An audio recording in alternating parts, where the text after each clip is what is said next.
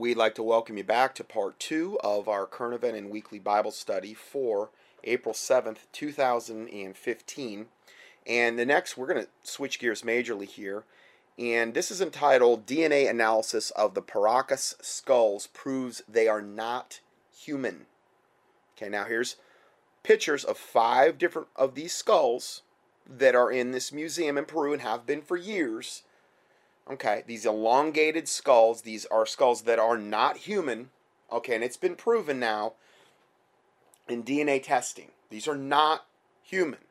Okay, these would be considered, from a biblical standpoint, Nephilim, or the fallen ones, a byproduct of fallen angelic and female human offspring. Okay, that would be what these are. Okay, and I've talked a lot about this in teachings. I'm going to give you the links I've done on this particular subject. And let's just kind of get into this. On the southern coast of Peru lies the desert peninsula of Paracas. The barren landscape is where the Peruvian archaeologist Julio Tello made an astounding discovery in 1928. They've had these for that long. His efforts uncovered a massive and complex graveyard buried underneath Sand and Rocks. Now, you have to understand, for some reason, the Smithsonian didn't get their slimy, grimy hands on these, because what they have done, Smithsonian, and probably because it's in another country, they have went around the country and around the world in general, and anytime there's giant bones uncovered or giant skulls or things that don't fit the Darwinian evolution model, they scoop them up and they're never seen again because it doesn't fit into that model, and it confirms what the Bible says. You could say, well, it was the godly line of Seth that bred with the women. Okay, why, if it was a godly line of men breeding with women, did they produce giants that were so wicked and evil that it defiled the whole earth to the point where God had to wipe it out with a flood? It doesn't make a whole lot of sense. Well, they were the sons of God, and that's why they were godly. And you look in the New Testament where it says sons of God, that means born-again, Bible-believing Christians. Yeah, you know what? The New Testament's translated from Greek and Aramaic, and it was a different time. If you compare Scripture with Scripture, okay, in the Old Testament, and I challenge you right now to do this, do a keyword search for sons of God, and only look at the verses in the Old Testament where they use the word sons of God every single time. It was in reference to angels. Okay, you go to the book of Job, it's referenced 3 or 4 times there. And it's obviously angels they're talking about. So, if we are to compare Scripture with Scripture, like the Bible admonishes us to do, we will quickly realize that the sons of God mentioned in Genesis 6 are fallen angels. Okay? And then the Bible talks about elsewhere in the New Testament that the angels that left their first estate and went after strange flesh. Okay, what does that mean? Well, they went after women. The angels were not supposed to procreate with women. He hath reserved in chains under everlasting destruction. Okay? So, I've done teachings on this. I'll give you the links to it. This was not a godly... The thing is if you believe in the godly line of Seth thing, how do you explain these skulls? How do you explain all of the giant bones that have been found? Where did they come from then? Was it the godly line of Seth that just kept rearing its ugly head, and they had this propensity to interbreed with women, even though they were just godly men, you know? And but they had this genetic quirk, and they kept churning out these wicked giants, these godly men, interbreeding with human women. It makes 0 sense whatsoever. It doesn't make any sense. And I have just barely tipped the iceberg. I've done whole studies on this where we go through this and we look at all the verses in the Bible that talks about giants. There's, it's just, this happened. It's still happening. What do you think the whole alien agenda is about? All these people, women that turn up abducted and then pregnant.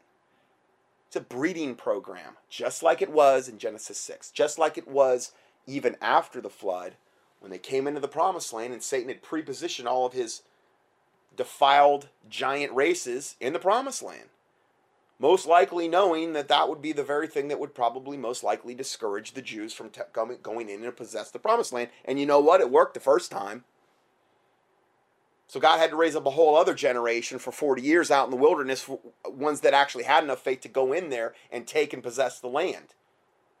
So Satan has used these giant races to frustrate the will of God, to frustrate the will of people that have followed God. He's been doing it for a long time. So this man found these Paracas skulls. I've got pictures of 5 of them here. Okay, if you want to see what they look like, it's going to be on at the bottom of page 6, it looks like, of the PDF for April 7th, 2015. These are not human skulls. And I've seen all kind of crazy skulls. These are just some of them. These are just the elongated ones. And these tombs tell, and again, I'm going to get into why these are not human. Because you could hear, oh, well, they were just the ones where they do that head binding at birth. No. These aren't that. Okay, I'm going to prove that. In these tombs, Tello found some of the most controversial remains in history. And again, these have been discovered over and over and over around the world.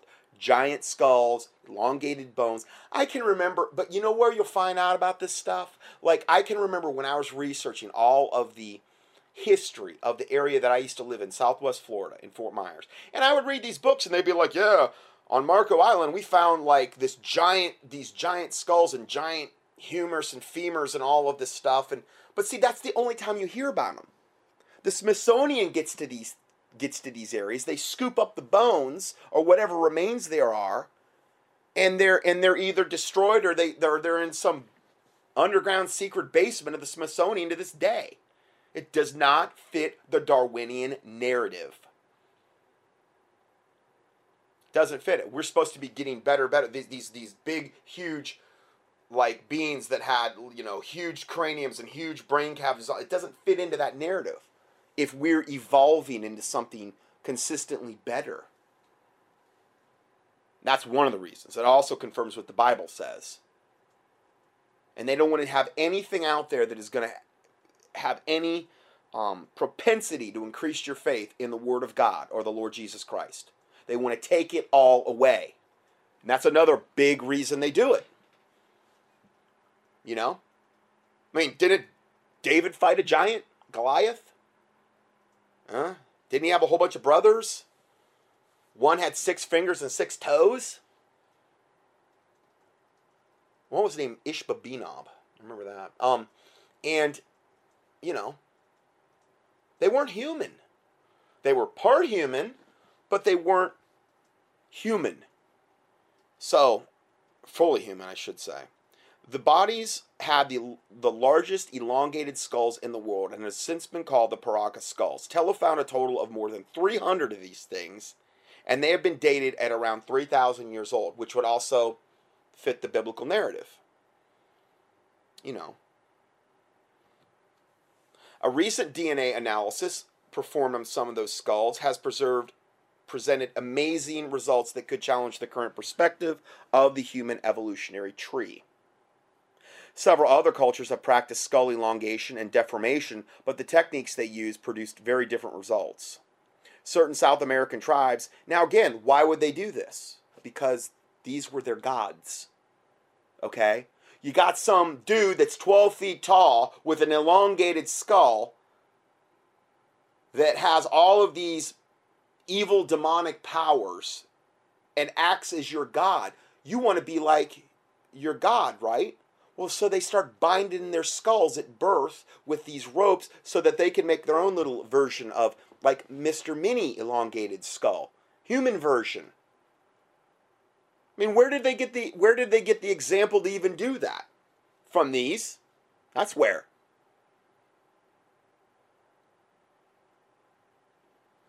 And those races, the Mayans and the Aztecs and that, they always ended up where they were doing, building pyramids and doing, human sacrifices, still beating hearts out of their chests, and, they did all this to the gods, their gods. How did they build those pyramids? A lot of those ones that are in, you know, Mexico and those types of areas. Again, how do they build the pyramids? And you know, there was a lot of accounts that have trickled down from their own, saying that this was actually done through these giants, that they had actually telepathic powers, that they could actually move things with their minds. Okay, not only were they strong physically, much stronger, but they literally had that power to levitate things through demonic means. Okay.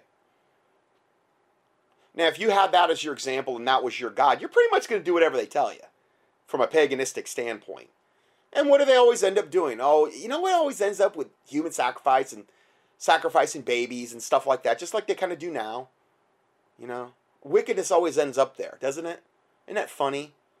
Just shows you where the source of all of this is. It's just pure evil. So, certain South American tribes used to bind infant skulls in order to change their shape. Binding the head between the pieces of wood modified the appearance of skulls. Well, if that's not child abuse, I don't know what is. By applying constant pressure over a long period of time. This type of cranial deformation changed the shape of the skull, but it did not alter the size, weight, or cranial volume. What is the word cranial volume? That means the area inside your cranium or your skull where your brain sits. Okay? Didn't alter any of that. These are all standard characteristics of a regular human skull. But the Paracas skulls are different. Their craniums are not only 25% larger and are 60% heavier than the regular human skulls, that led researchers to believe that they couldn't have been modified through binding. They're 60% heavier. The bone is denser. I've seen this on all of these skulls and things like this that they've analyzed, because there's thousands of these things that have still survived. The bone is always of a different trabeculum type. Trabeculum is like the bony matrix of the bone, okay? And the trabeculum of the bone is always denser. It's always heavier. Not only is the cranial volume 25% larger, but they're 60% heavier. There's no way this could have been done through binding. They're also structurally different and only have one parietal plate, as opposed to the two that are normally found in human skulls. You have different plates on your head, and they grow together. When you're a baby, they start growing together in what they call ossifying. Ossifying is taking cartilage of you ever see it with a little baby? They have parts on their head that are like soft, okay? They're literal little brains right under there. Okay, there's the plates of the skull have not ossified yet. And what happens is over time, as your body starts to lay down calcium, and in the bone matrix of the bone, they start to harden and they start to ossify. Okay, and then what they do is they end up growing together, and the cartilage grows away and it's replaced by bone, and they grow together. And where they grow together, there's these things they call sutures. And it's just like it's like a real jagged jigsaw. And all of these different things form the different plates of the skull. Okay? And in this particular case, they're finding that these Paracas skulls only have one parietal plate, whereas the human skulls have two. They're not human, in other words. Okay? These differences have deepened the decade-old mystery about the Paracas skulls, and researchers haven't been able to explain their origins. The director of the Paracas History Museum has sent samples from 5 skulls to undergo genetic testing. The samples consisted of hair, skin, teeth, and fragments of skull bones, because they actually had this on some of these. The genetic laboratory was not informed about the samples' origins in order to avoid biased or influenced results. The results were fascinating. The mitochondrial DNA, which is the DNA inherited by the mother, presented mutations unknown to any man, primate, or other animal. They're not human. The Paracas individuals were so biologically different from humans, they wouldn't have been able to interbreed. I am not sure it will even fit into any into the known evolutionary tree one geneticist added. They're speculating on the whole they wouldn't be able to interbreed. You wouldn't think that an angel fallen from heaven could interbreed with a woman, but it happened. So that's one I give no merit to whatsoever. Because, okay, where do they come from then? What, are they some alien race that has no relation to man at all? I don't buy into that. I don't buy into the whole ancient alien thing where, well, that's a whole other subject. Then he goes on to say, now this is written from an unsaved standpoint. This is not a Christian that wrote this report. He goes on to say, I'm not sure it will fit into any known evolutionary tree. Well, it's exactly why they want to suppress this stuff. It's why the Smithsonian has tried, and they were commissioned essentially by Satan to go and scoop up all these examples that they could ever scoop up and make sure the news is suppressed about this stuff over the years so that this wouldn't get out there and that you would never have this to build your faith up in the Bible regarding the giants and regarding these Nephilim type creatures that the Bible's talked about. This breakthrough brings up more questions than answers, but it counts as another piece of evidence suggesting that we're not alone. No, we're not alone. Now, I've done tons of teachings on the subject, so if you're not convinced, or if you haven't heard these teachings, you may want to avail yourself to them. First one is entitled UFOs, Aliens, Fallen Angels, Nephilim in the Days of Noah. That was August 19th, 2007. I did that one, then I give you the PDF here. I have all the links here on the PDF. And then the next one is Strong Delusion, ETs, Aliens, UFOs, because I believe this is going to be a big part of the basis of the Strong Delusion that God talks about in 2 Thessalonians chapter 2, that he's sending. Okay, I think this is going to be a big part of the backbone for the Strong Delusion. Because I don't really think we've seen the Strong Delusion in full effect yet. I don't think we've even near seen it. Okay, so it's Strong Delusion, ETs, Aliens, UFOs, Nephilim, and the Grenada Treaty. If you don't know about the Grenada Treaty, you might want to click on that one. That's a part 1 and 2. And then another one I've done, which I'm going to talk a little bit more in a second. Subterranean Secrets Revealed, underground bases in the Nephilim. All of the underground bases, the first-hand accounts of underground bases in this country. Okay, we're going to talk about that a little bit next.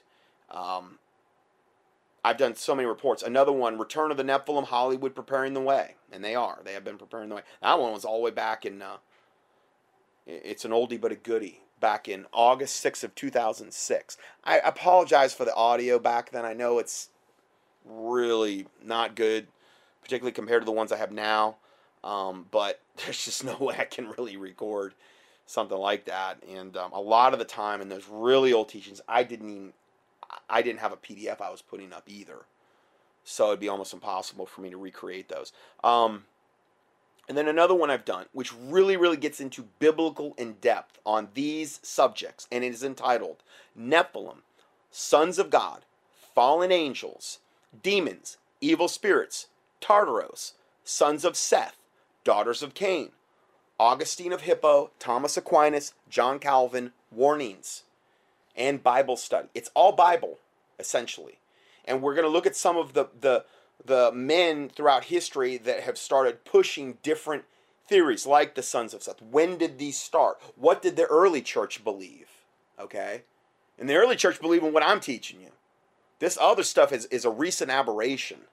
Okay? Like the Sons of Seth. Or Daughters of Cain. That one. Or the serpent seed theory. That's a whole other one. If you want to know more about, if you believe in that, Cain serpent or seed in the keyword search box at contendingfortruth.com. I mean, that one's pretty easy to debunk anyway. Anyway, that's a part 1 and 2 teaching. So I give you all those. If you're not familiar with that, I would avail yourself to that. Because these are things that I really, truly believe we're going to be facing in the future. And it could very much be so in the near future.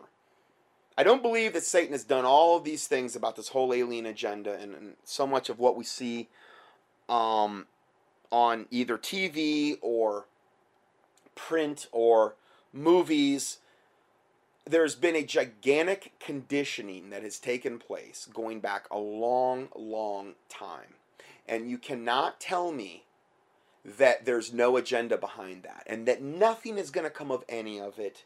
And this whole alien thing will come to nothing and it'll mean nothing. And the group of people on the planet that are the most unprepared to deal with that eventuality, I would have to say by far, are the Christian church in general.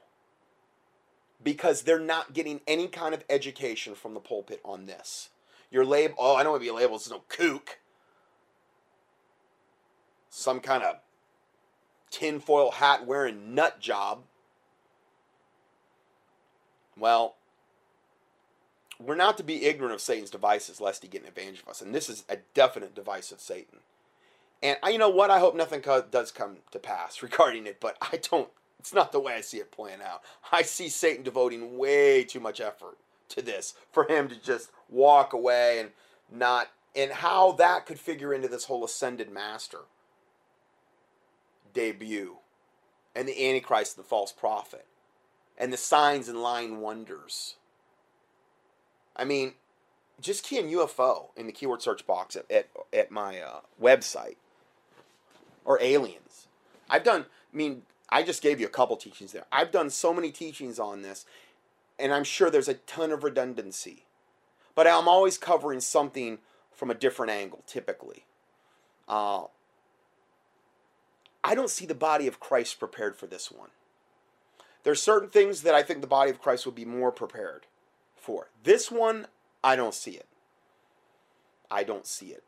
Because they don't want to be, a lot of times too, maybe the pastors don't want to get into this because they don't want to be labeled. And they don't want to be thrown in with, like, oh, the New Age tinfoil hat wearing crowds. Or the ones that claim that they've been abducted or whatever. Well, I'm telling you, there's an agenda there. And Satan's put a ton of effort into it over the years. And I just don't think that it's going to be one of those things that nothing comes to pass on any event. It was a big just head fake and nothing comes to pass and we all go our merry way. No, I really believe it is the backbone of the coming strong delusion. I do. So I've done tons of studies. You can reference those. You can look at the ones that I've put up there. And, hope I'm wrong, but I don't think I am on that. I don't mean to say that because I think I'm proud. I just been researching this for a long. This is one of the things I started researching even as a baby Christian.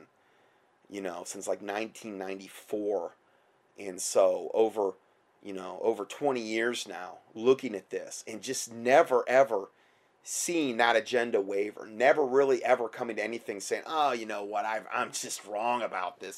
There's nothing ever going to come any of this stuff. I'm just being an old fuddy-duddy. I'm just being paranoid. If anything, the exact opposite's happened. So, let's go further. This was on the Q alerts recently. She said, to Steve Quayle, she said, "Hi, Steve, I'm a physician. Last fall, I had a very interesting conversation with a patient who was a trucker." Now, I've read these before. This isn't the only trucker interview I've read. Many times these accounts have come in, and increasingly more so lately. Last fall, I had a very interesting conversation with a patient who was a trucker. Now, last fall, literally, because this just came in, a couple days ago. I asked so she had a conversation who was a patient who was also a trucker. I asked her if she knew anything about the deep underground military bases, and then I played ignorant about what she would say. Without further prompting, she informed me that she is an independent contractor trucker driving 18-wheeler rigs cross-country. She said the bases are real and are located all over the country. These are the underground bases that I've talked about, done whole studies on, tons of first-hand accounts, especially under the mountains out west. Now, doesn't it say in the Bible that they're gonna beg for the mountains to fall upon them, and the rocks to rain down on them because they've hidden themselves in the rocks in the end times? All the rich and basically the Illuminati, they think that they've done all of this stuff to get away from God, to get away from from the Holy Lamb of God and the Son of God. And it's not going to protect them. It's not going to protect them. They're going to beg for those very mountains to fall upon them, the Bible says.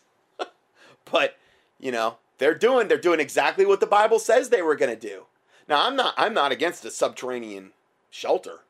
I think that's about as wise as you could get if God led you in that direction. Okay? I'm talking about what they have done in these underground military bases. Basically, what they want to do is they want to make sure that they're all sealed in to their underground cities that are, I mean, hundreds of miles of highway underneath the ground in what they call Magtron or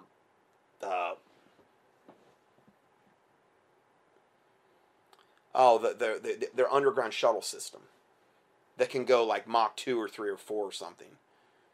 All of these different interconnected cities and underground bases, what they want to do is when things get really, really bad, which could be shortly, they are going to be the ones that are going to be sealing themselves in these underground bases and essentially depending that the whole world above them is going to be killed off. So that whatever they're planning, that will do the dirty work. That will depopulate the planet. And that they can come back and rule the planet with a much reduced population. They won't have to worry about having all of these billions of people to control and rule over. It'll be a much more manageable thing. Okay, so sorry, I had to take a little break there for a sec. So continuing on here, I'm just going to read the last sentence. I asked her if she knew anything about the deep underground military bases, and then I played ignorant to see what she would say.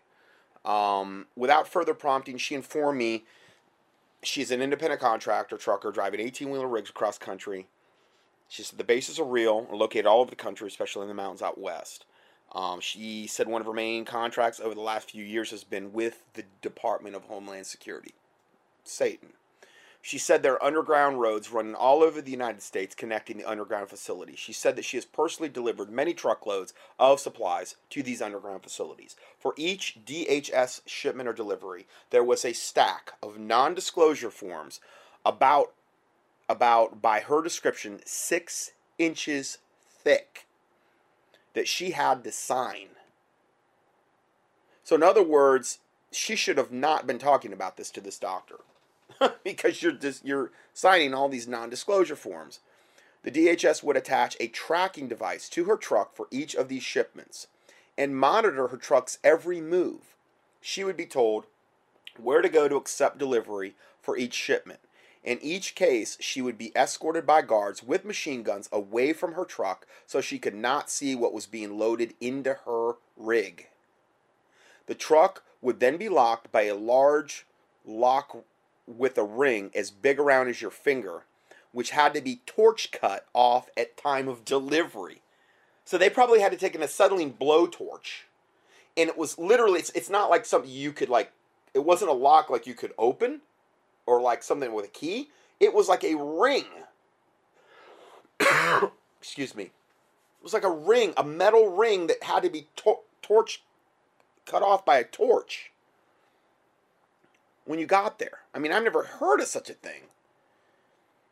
She would make deliveries often within underground facilities. She would again then be escorted away from the trucks by armed guards. The lock would be cut off and the goods would be unloaded. She said the only shipped goods she ever saw in the DHS shipments were stackable black plastic things that look like coffins. So those are the plastic coffins that we've seen so many reports about. So that's comforting, you know. So she said the only shipped goods she ever... Okay, I already read that. At the time, she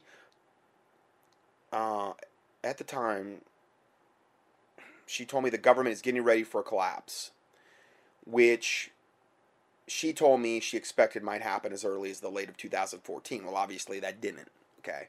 But obviously we're seeing all the signs for that. She also told me she thinks the government has just about everything it needs stored in these underground bunkers because the number of DHS shipments has been declining. I asked her if she would be willing to have lunch with me and tell me more. She replied, yes, but afterwards when I contacted her, she had changed her mind and would not talk further about it with me.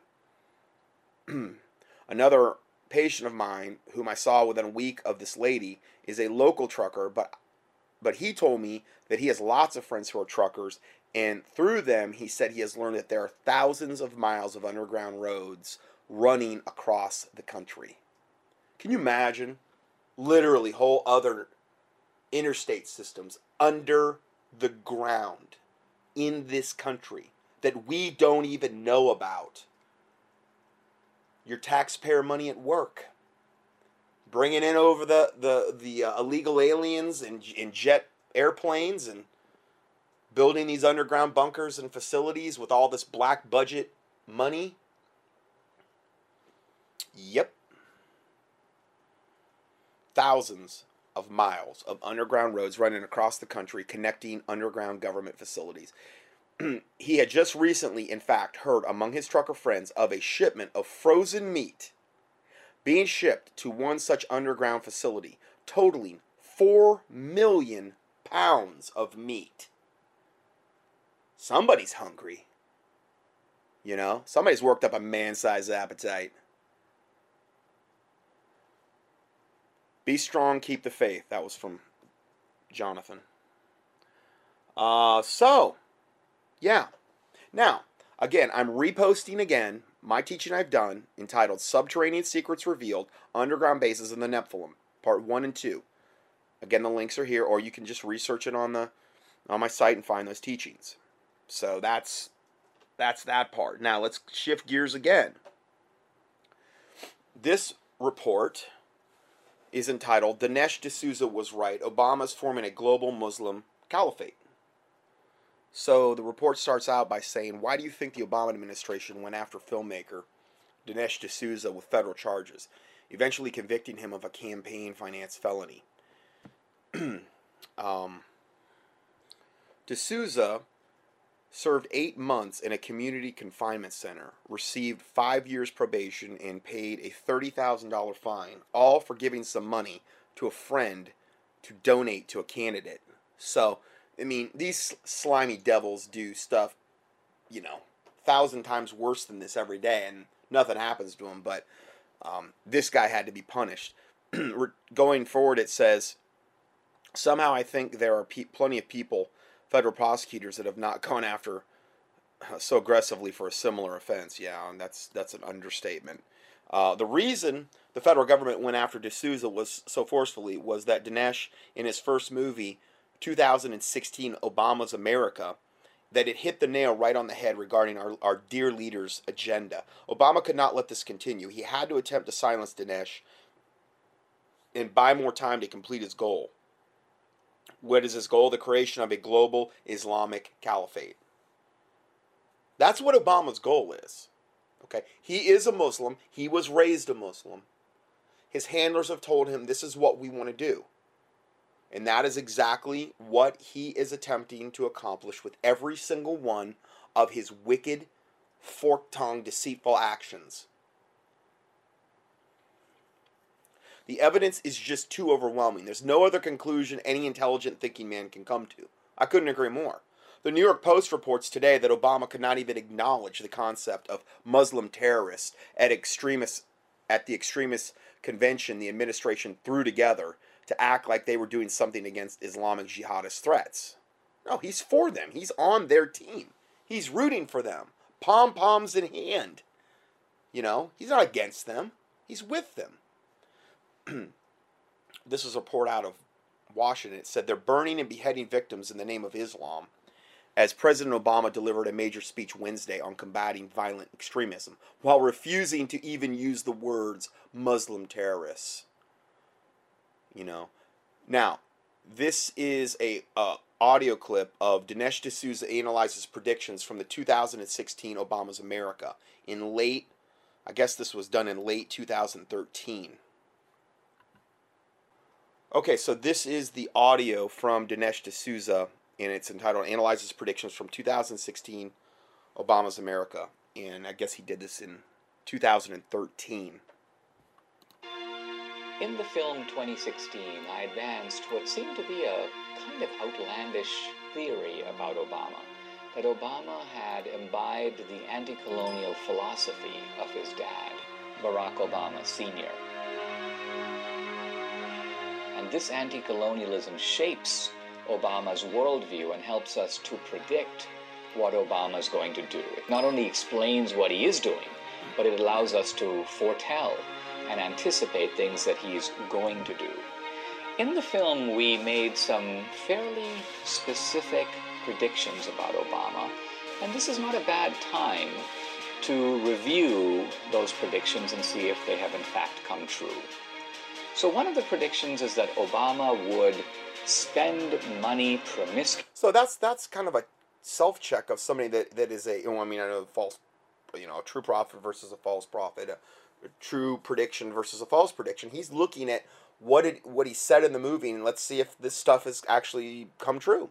To raise the debt in virtual indifference to the impact of the debt on American citizens. In fact, Obama has been racking up the debt at the rate of $1 trillion a year. The debt has doubled in Obama's term in office. So Bush was a big spender, but even in his most profligate days, Bush was spending $500 billion. So Obama has doubled that on an annual basis. The country is now almost $17 trillion in debt. That's bigger than our gross domestic product. And that's an awful burden to saddle our children and grandchildren. It's also a burden that drags the economy down and redistributes wealth away from America to the rest of the world. Why? Because in the past, much of our debt was owed to other Americans. But now, a significant portion of our debt, about a third, is owed to foreigners. Our debt is owed to Kuwaitis and Saudis, and Chinese, and so when we incur debt and have to pay it back, and at some point you have to pay, this is a transfer of hundreds of billions, in fact trillions of dollars, out of the United States and to other countries. My theory about Obama was that he wanted and wants global redistribution, and debt is a weapon of global redistribution. My second prediction is that Obama wants to shrink the influence of American foreign policy. This is not the unintentional effect of a blundering president. If you want that, you have to go to Jimmy Carter. When Jimmy Carter pulled the Persian rug out from the Shah of Iran, oops, he got Khomeini. He didn't know he was going to get somebody who would be congenitally hostile to American foreign policy, so he was surprised. But when Obama supports the Muslim Brotherhood, he knows that this is the oldest and most powerful organization of radical Islam in the world. He knows that the Muslim Brotherhood is trying to consolidate its power not only in Egypt, but throughout the Middle East. And yet, when the Muslim Brotherhood comes to power, Obama doesn't seem perturbed. In fact, he seems kind of excited. When the military pushes out the Muslim Brotherhood, Obama seems flummoxed. He doesn't really know what to do. Suddenly you've got guys who used to be allies with the United States, the Egyptian military, and what does Obama do? He cuts American aid to the military to antagonize those guys. It's almost like he's looking to take Egypt, which is a longtime ally, and make it into an enemy. Now you might say, wait a minute, Obama's, he couldn't help it. There was Tahrir Square, there were the students in the streets, America believes in democracy. Surely Obama has no choice but to support democracy in Egypt. But wait a minute. In 2009, there were massive pro-democracy demonstrations in Iran. Did Obama back the democracy movement? No, he opposed it. He in fact said, let's stay out. He said, let's leave things to, and I quote him, the supreme leader. The Iranian mullahs, they bring out the police, they beat up the protesters, and that's the end of the democracy movement in Iran.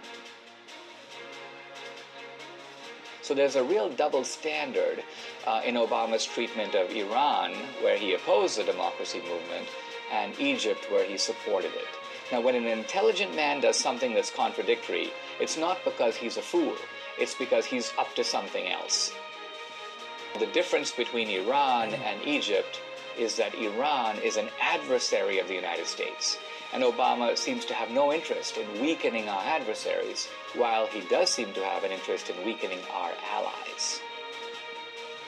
This double standard can be seen also in the way that Obama has treated Libya on the one hand and Syria on the other.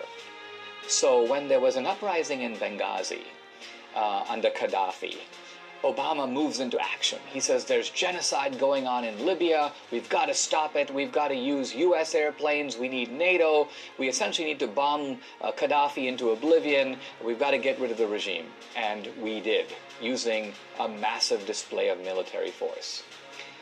Now, how many people were killed in Libya by Gaddafi in this action that Obama calls genocide? It turns out approximately 250. Meanwhile, in Syria, over the past 2 years, there has been going on a real genocide in which there's a civil uprising against Assad, the dictator. Assad has been using chemical weapons and brutal force in the face of the world watching. And there have been people screaming for intervention. Obama has flatly refused. Not just tens of thousands, but hundreds of thousands of people have been killed in Syria. No intervention. Now, finally, Obama says, well, all right, we're going to work to stop chemical weapons in Syria. And even though we're stopping the chemical weapons, we're doing nothing to remove Assad from power. So the question then becomes again, why the double standard? Why intervene in Libya to stop, you may say, mini genocide, while not intervening to stop big genocide in Syria? Well, there's a simple answer to that. Gaddafi, the former dictator of Libya, was doing business with the United States. I wouldn't say Gaddafi was an ally. He was actually a bad boy in the 70s and 80s. But after the invasion of Iraq, Gaddafi shaped up. He was outing terrorists. He helped to out the Pakistani A.Q. Khan. He was paying reparations to the families who were victims of terrorism. He paid reparations to the victims of the Lockerbie bombing. Gaddafi was behaving himself, and we got rid of him. Meanwhile, Assad is our deadly enemy.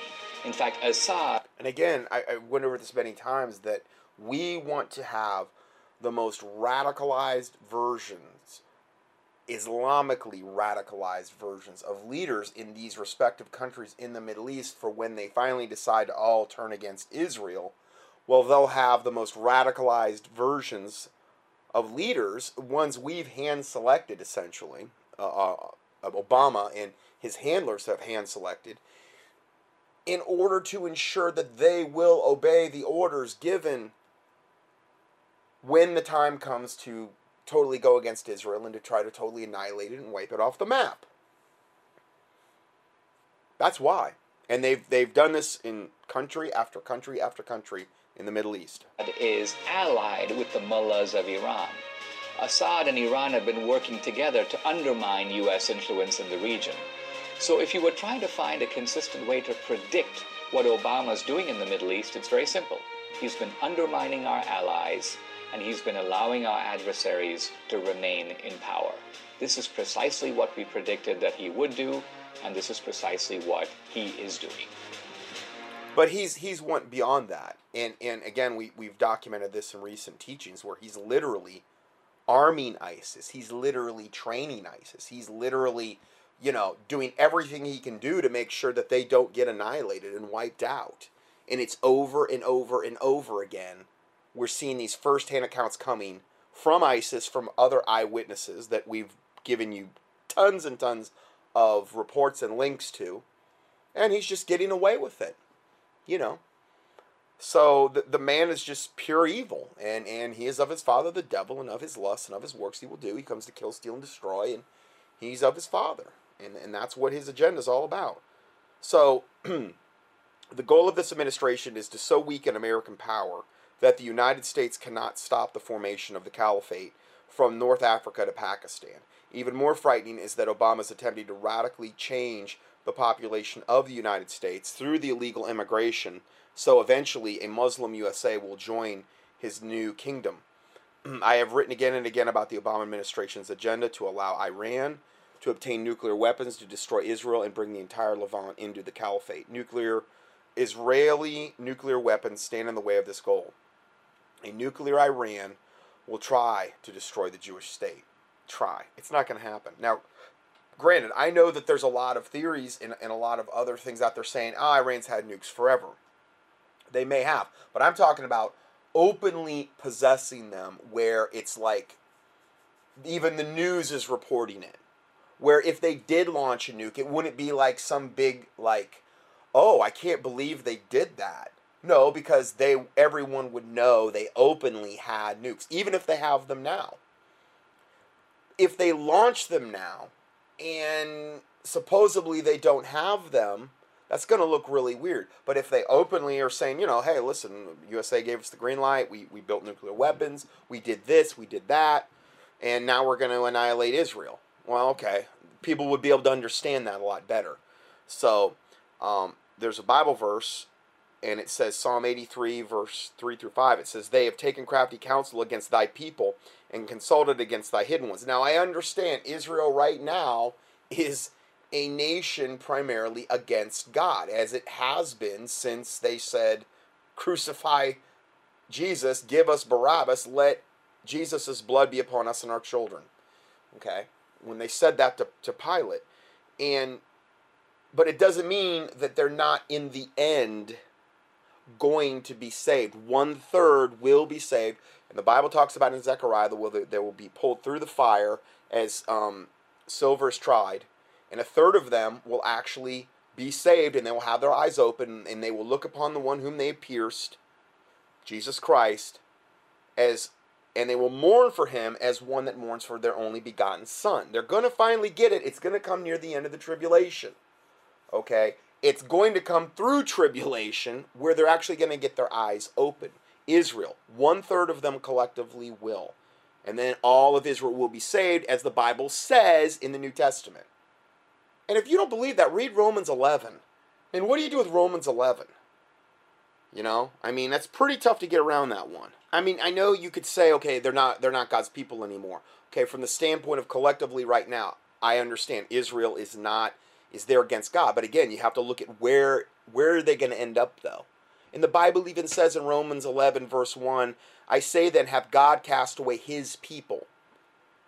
Okay, now I understand that if we are a born-again, saved Christian, the Bible says that we are Abraham's seed and heirs according to the promise. Okay, but this verse, this chapter is talking about the literal, physical seed line of Israel. Okay, and it said, God cast away his people.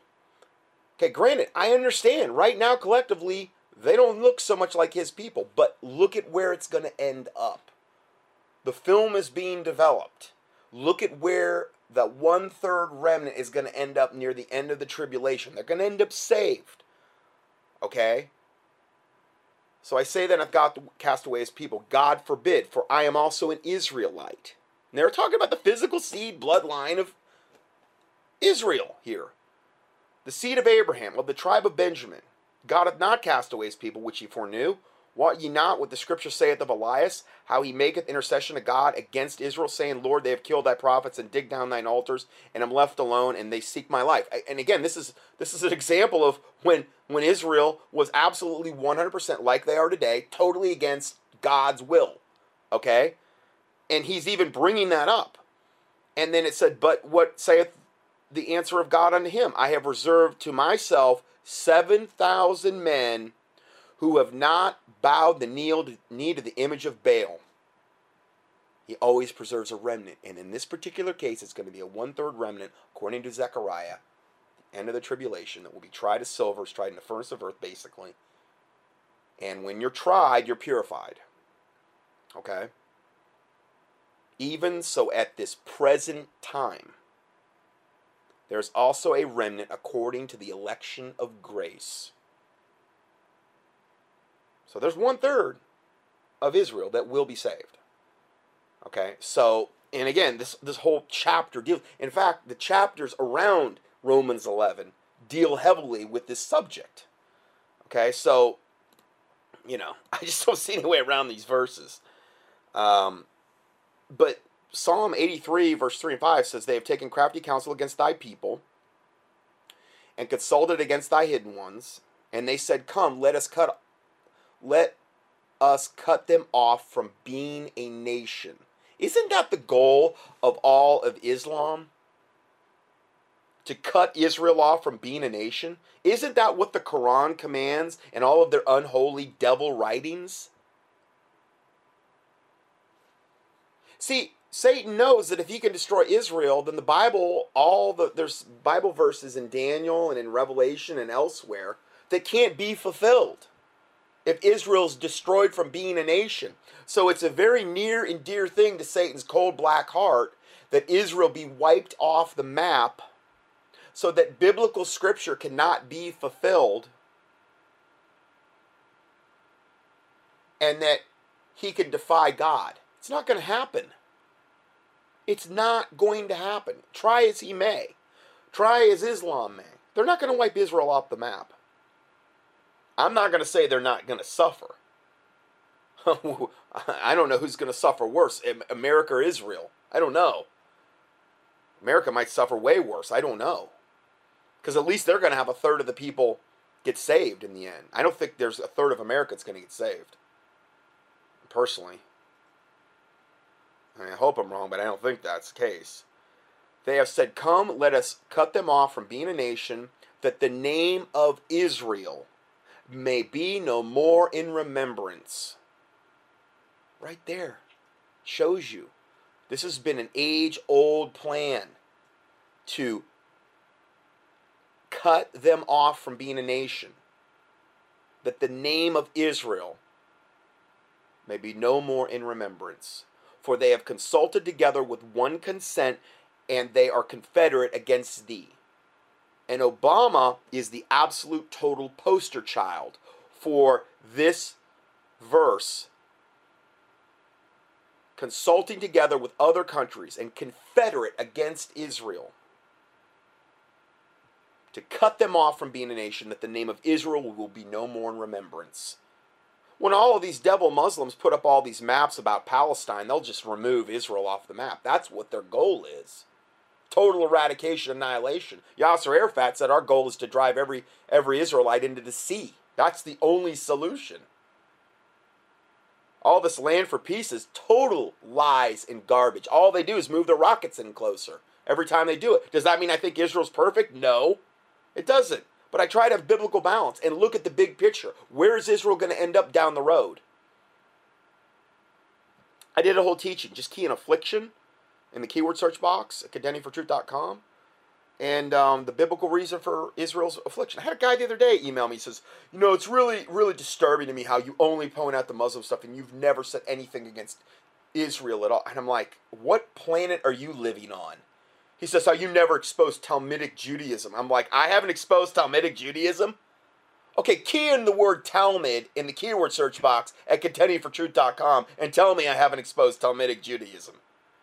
I have. I've exposed Christian Zionism too. John Hagee's brand of Christianity, which believes in this dual covenant garbage, bloodline theory, ethnic salvation, where he believes that we're not supposed to witness to anybody Jewish because they're saved by the blood that runs through their veins. Dual covenant theology. He believes that, so he teaches. He's a devil. He's denied Jesus as the Messiah. He's denied that openly. I've done all teachings. Just key in Hagee in the keyword search box. All this Christian Zionism, Hebrew roots garbage designed to bring us back into the law, key in Hebrew. I've exposed all of that. In fact, I just haven't done a lot of it lately because I did so many teachings on those subjects literally years ago. I covered all the bases basically. Obviously, the far greater thing that's been in our face as of late has been Islam, and not to mention all the other breaking current events. But I've always tried to maintain biblical balance regarding, well, hopefully, every aspect of this ministry. So, let's go forward. Why Obama wants to destroy America. The Jerusalem Post today reports that the State Department is mocking Israel and openly admits they are not including Israel in the negotiations that involve her very survival. They want her destroyed. And Obama being the chief of the ones that want her destroyed. Obviously, and this is from the Jerusalem Post. Obviously, we work to protect sensitive information in the negotiations. State Department spokeswoman Jen Psaki continued, asking pointedly whether the U.S. is withholding information from inside the talks from the Israel, and I'm assuming this is the Iranian nuclear negotiations we just went through. So I was asked point blank, are they hiding information from Israel regarding what's going on inside the talks about Iran getting a nuclear weapon? She said that is correct. We are withholding information. Washington's acknowledgement of a gap in its briefings to Israel highlights growing space between the allies on the emergent agreement with Iran, aggressively sought by the U.S. President Barack Obama and opposed with equal vigor by Netanyahu. I'm not saying also there's not wicked, evil, Kabbalistic Jewish Zionists that are at the head of the Illuminati 13 families. Okay? I acknowledge them as well. I'm not saying they don't exist either. Going further, Iran going nuclear, ISIS conquering the Middle East and threatening to invade Europe, terrorists actively being courted to enter the United States, Christians being slaughtered, Obama refusing to utter words Islamic terrorists, jihad being carried out in Paris and other European capitals, etc., etc. All this point to Obama forming a global Islamic kingdom. The question is, when he leaves office, is Obama looking to become the sultan of his own new empire? That's an interesting question. I don't know. He may be. I'm going to go ahead and end there because I had to split this teaching up. I had to stop it at one point because I messed up on that Dinesh D'Souza video. So I'm going to stop it here, and we are going to go to part 3 next. So God bless you, and see you in part 3.